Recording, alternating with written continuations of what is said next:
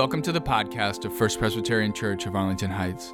During the season of Lent, we are often asked to reflect on how we can change our lives to become more like Jesus.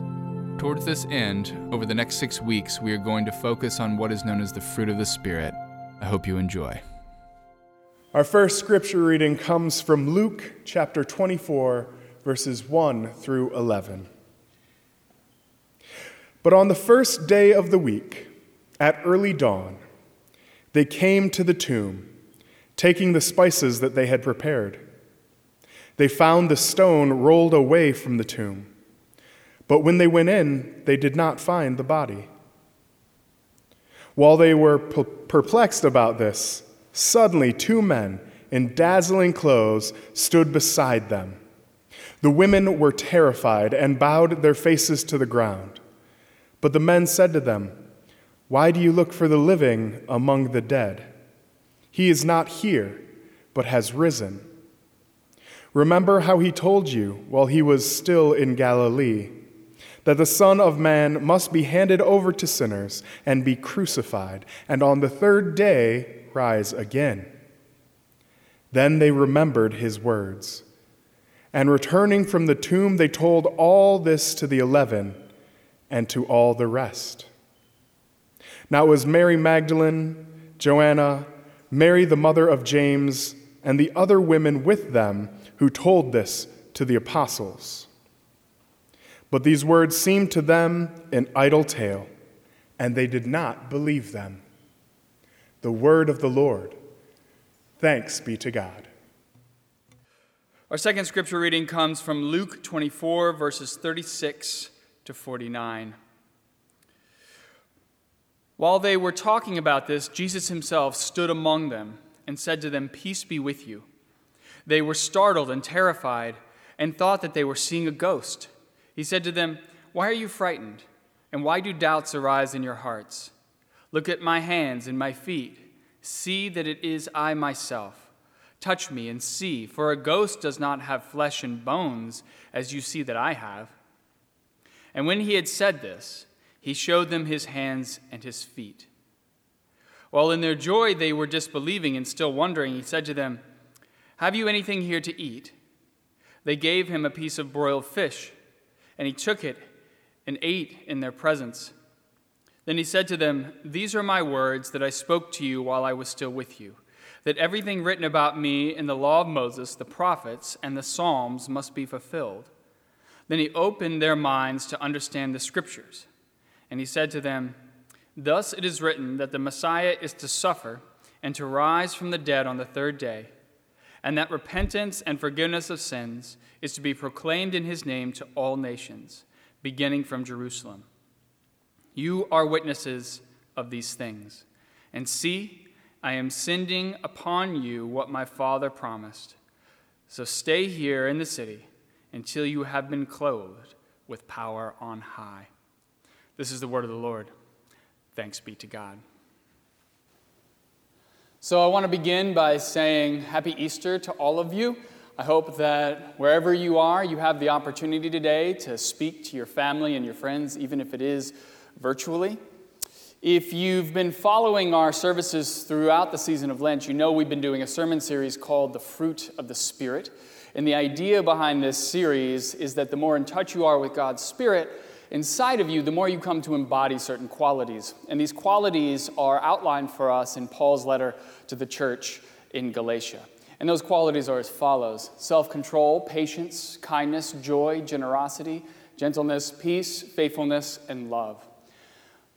Because today is Easter, we have come to the last of these where we're going to be talking about love. But before we dive into that, I just want to take a moment to acknowledge that we have been going through a very difficult and challenging time right now. I've actually done a little bit of research, and I've discovered that, in fact, we are in probably one of the most unique times in history in terms of Christianity.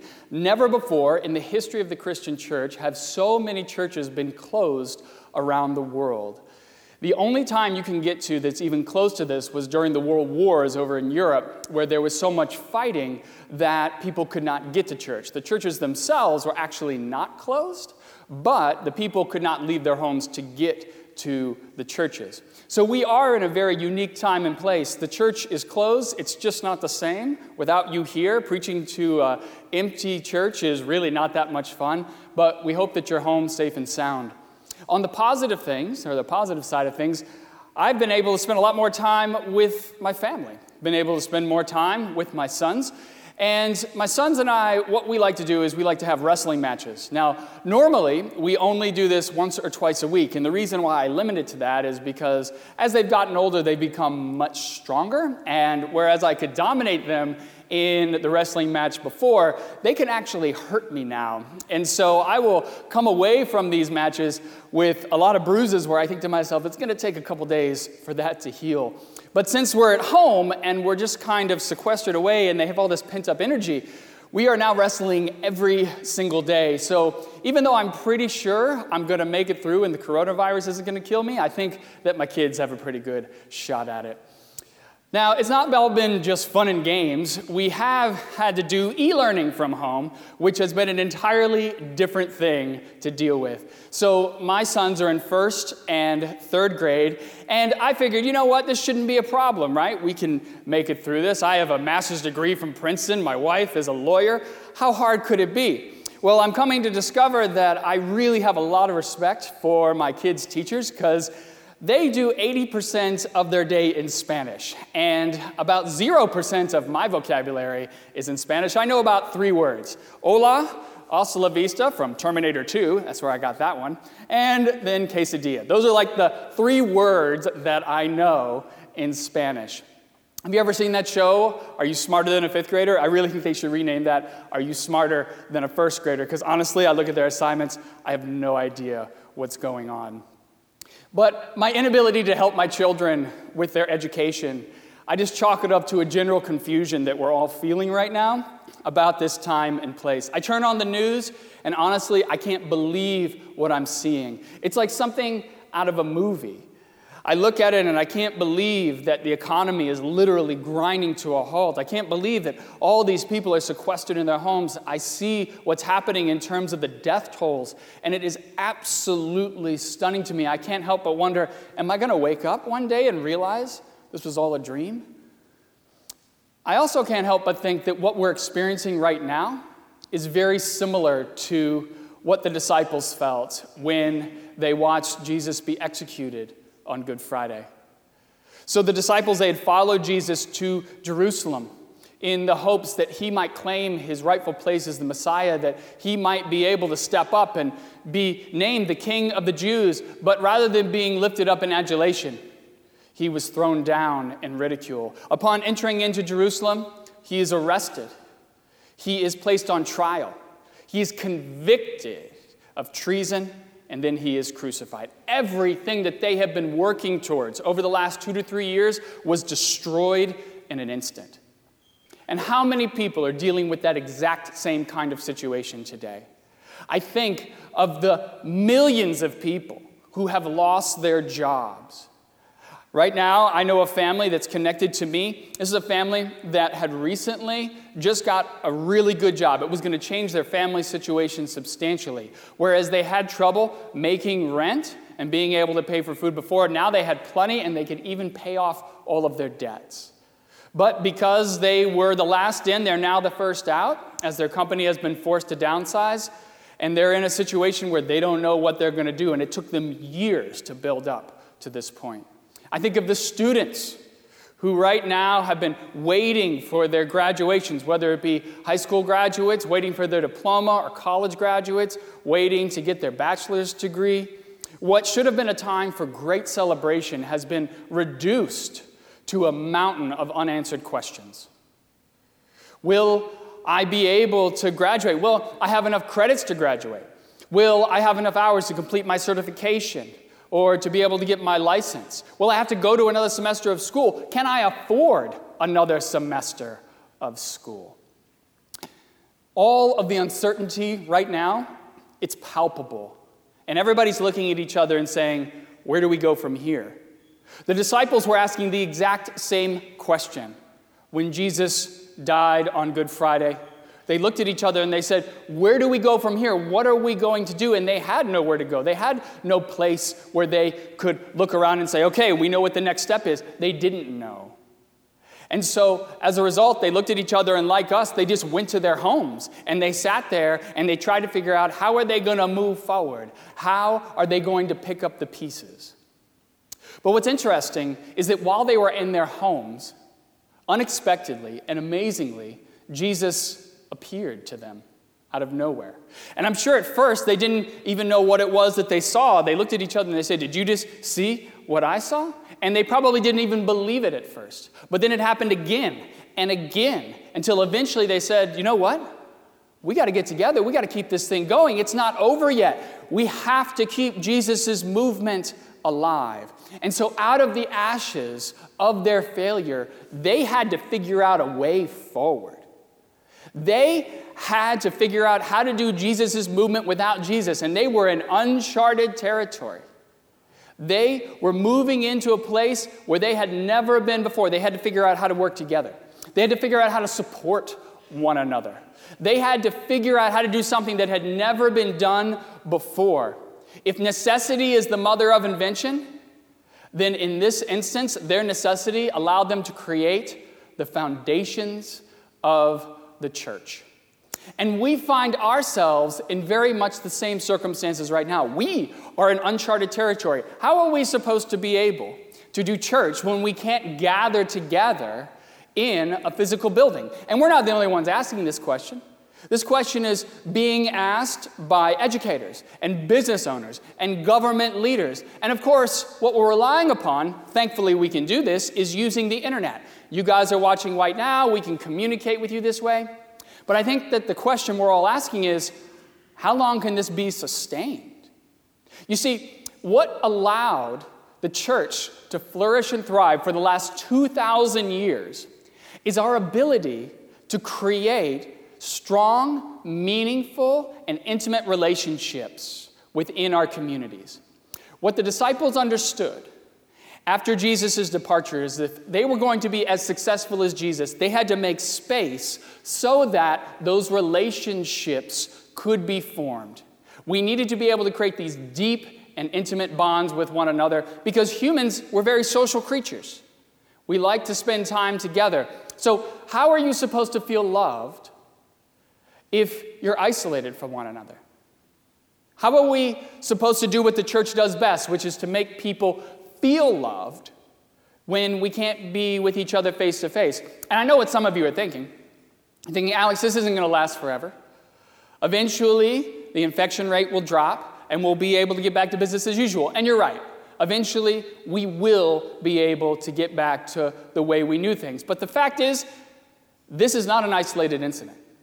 This will happen again. There are simply too many people and too many opportunities for these viruses to mutate and to jump into our population.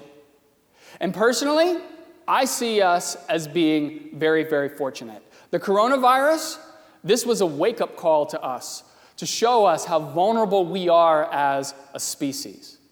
The coronavirus is certainly a bad thing. Like, there's no doubt about that. I mean, the deaths that we're seeing from this are very, very high, but it could be much, much worse. Can you imagine if instead of coronavirus, we were dealing with something like 1918 flu?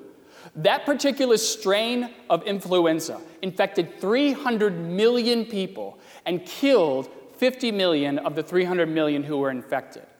That was at a time when transportation was not nearly as rapid or as widespread as it is today. Some epidemiologists have said that if something as deadly as 1918 flu got into our population today, that we would be finding ourselves in a situation where the death toll could be as high as 1 billion people.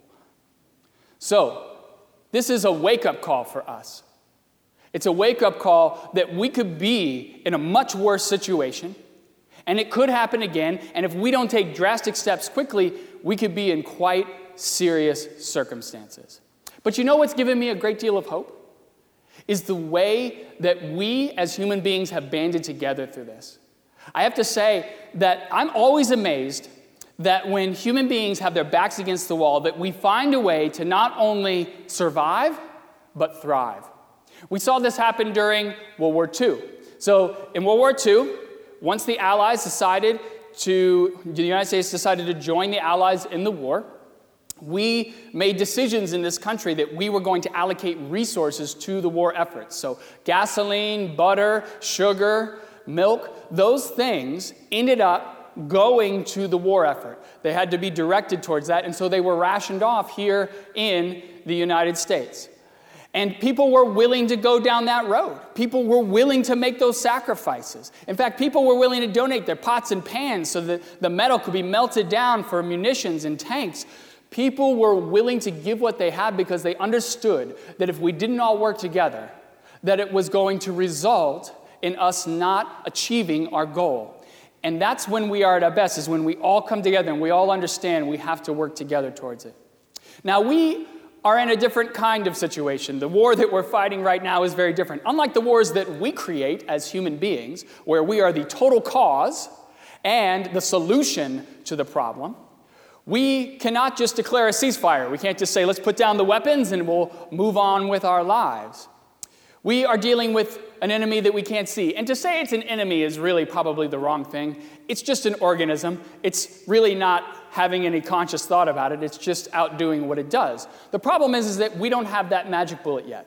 We don't have a vaccine that can prevent us from being infected. And as you all know, we can be infected with this and be walking around and not even realize that we're infecting other people. And so the only solution to this problem is for us to stay isolated and to keep ourselves away from other people. Other than that, we are powerless in this situation. So now that our backs are against the wall and we're in this difficult circumstance, how are we going to rise above? How are we going to do what we need to do to ensure that we not only survive but thrive? And for me, when I think about this, I have to consider what is within our control and what's not within our control. And there's a lot that's outside of our control in this. We cannot control how long this virus is going to spread. As much as we might isolate, there's only so much that we can do about that. We cannot control who lives and who dies when they get infected with this virus. We cannot control the economic fallout from this. The only thing that we can control is our personal reaction to being in this circumstance. That's all that we can do. And so you can react with a spirit of fear, worry, and trepidation. You can anticipate the worst that's going to happen. And that's exactly what happened with the disciples after they saw Jesus executed on Good Friday. When they saw Jesus crucified, they resorted into a place of fear and trepidation, and rightfully so. Their friend, their mentor, their leader, the one who they called Messiah, he was executed in the most brutal of ways. And so by being associated with him, they could face the exact same fate. And so that's why they went and they sequestered themselves in their homes, because they were afraid. But then, while they were there, they had this experience of the resurrection on Easter Sunday. And what Jesus demonstrated to them is that love will always triumph over fear. What the resurrection proves to us is that love will always overcome the worst we face as humans. Now, why does it prove this to us? It proves it because when they saw this, when they saw the resurrection, it inspired the disciples to get up and to leave their homes. It actually inspired them to not fear the worst, to not dread what was going on, and they decided that, you know what, we have to move forward in love. They realized they could not control how other people reacted to them being associated with a man who had been executed for treason. They couldn't do anything about that. But what they could do is that they could control how they reacted to the people who they came in contact with. And you know what they chose to do? They chose to treat every single person with whom they came into contact with love, with care, and compassion. And as a result of that choice, do you know what happened?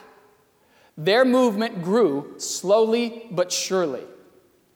Because they decided to use love, love transformed an unthinkably bad situation. And by the way, it was an unthinkably bad situation. When your leader has been executed by the Roman government for treason, that's unthinkably bad. So they took an unthinkably bad situation with love and transformed Christianity into the largest religion in the world. Now we are in an unthinkably bad situation. There's no doubt about that.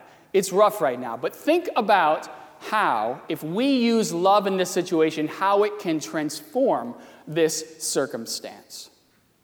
I have to be honest with you, I've been amazed at the way the members of this community, the community of First Pres, the way they have been there for each other. People are looking out for each other. People are asking the question in all sincerity, how are you doing?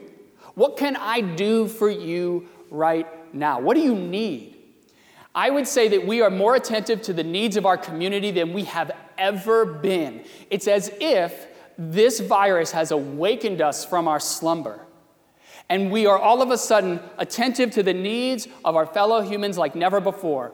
We are no longer taking our relationships for granted and assuming that they will always be there. And so what I see happening is that even though this virus is causing a great deal of anxiety about what's going to happen in the future, I see people rising above that anxiety, and they are taking all that negative energy and they're turning it into positive action by showing love and compassion to their neighbors. The only thing that we have to do is to make sure that we keep up that love and compassion when this is all over. Because once it's done, if we can continue to do that, then we are going to be doing what Jesus did on Good Friday and Easter Sunday, what God did with Jesus. He took Jesus, right, an execution which was very, very bad, and then God used it for good through the resurrection. And that's what we have to do in this situation. We find ourselves in these very difficult circumstances, and we have to use them for good.